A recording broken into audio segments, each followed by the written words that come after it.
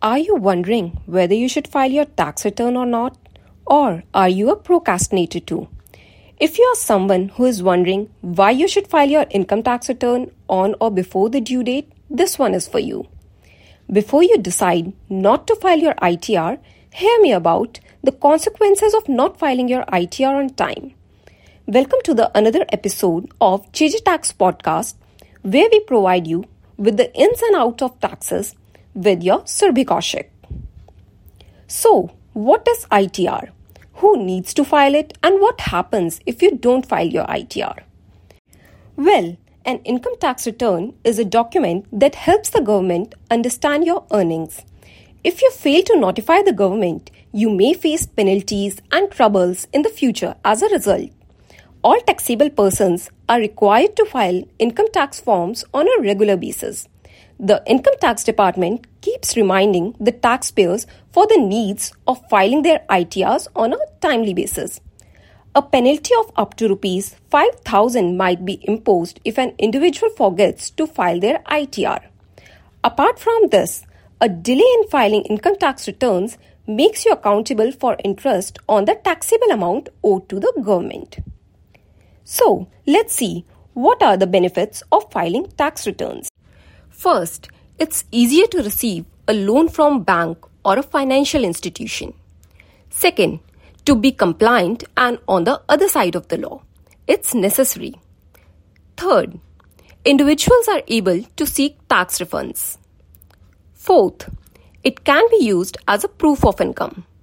Fifth, allows for speedy visa acceptance and processing.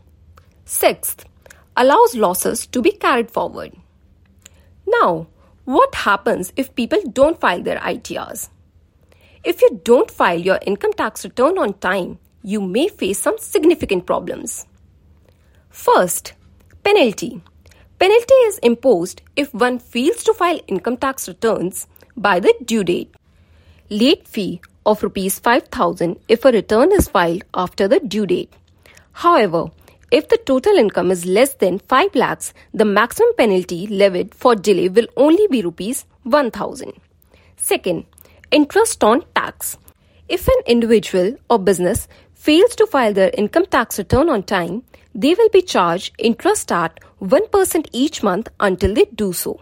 The stated interest is calculated after subtracting the tax deducted at source, tax collected at source, advance tax, and any tax credits allowed under the legislation from the tax payable.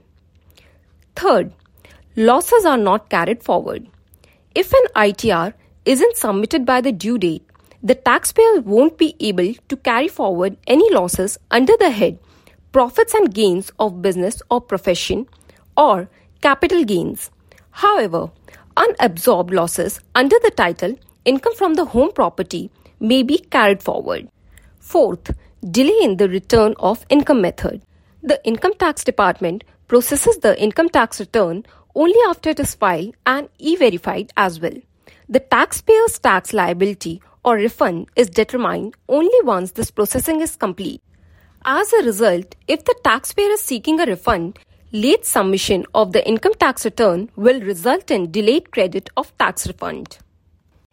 So, here we finally come to a conclusion that filing of ITR has many financial and non-financial benefits, and one must file the ITR on timely basis in order to avoid undue penalties.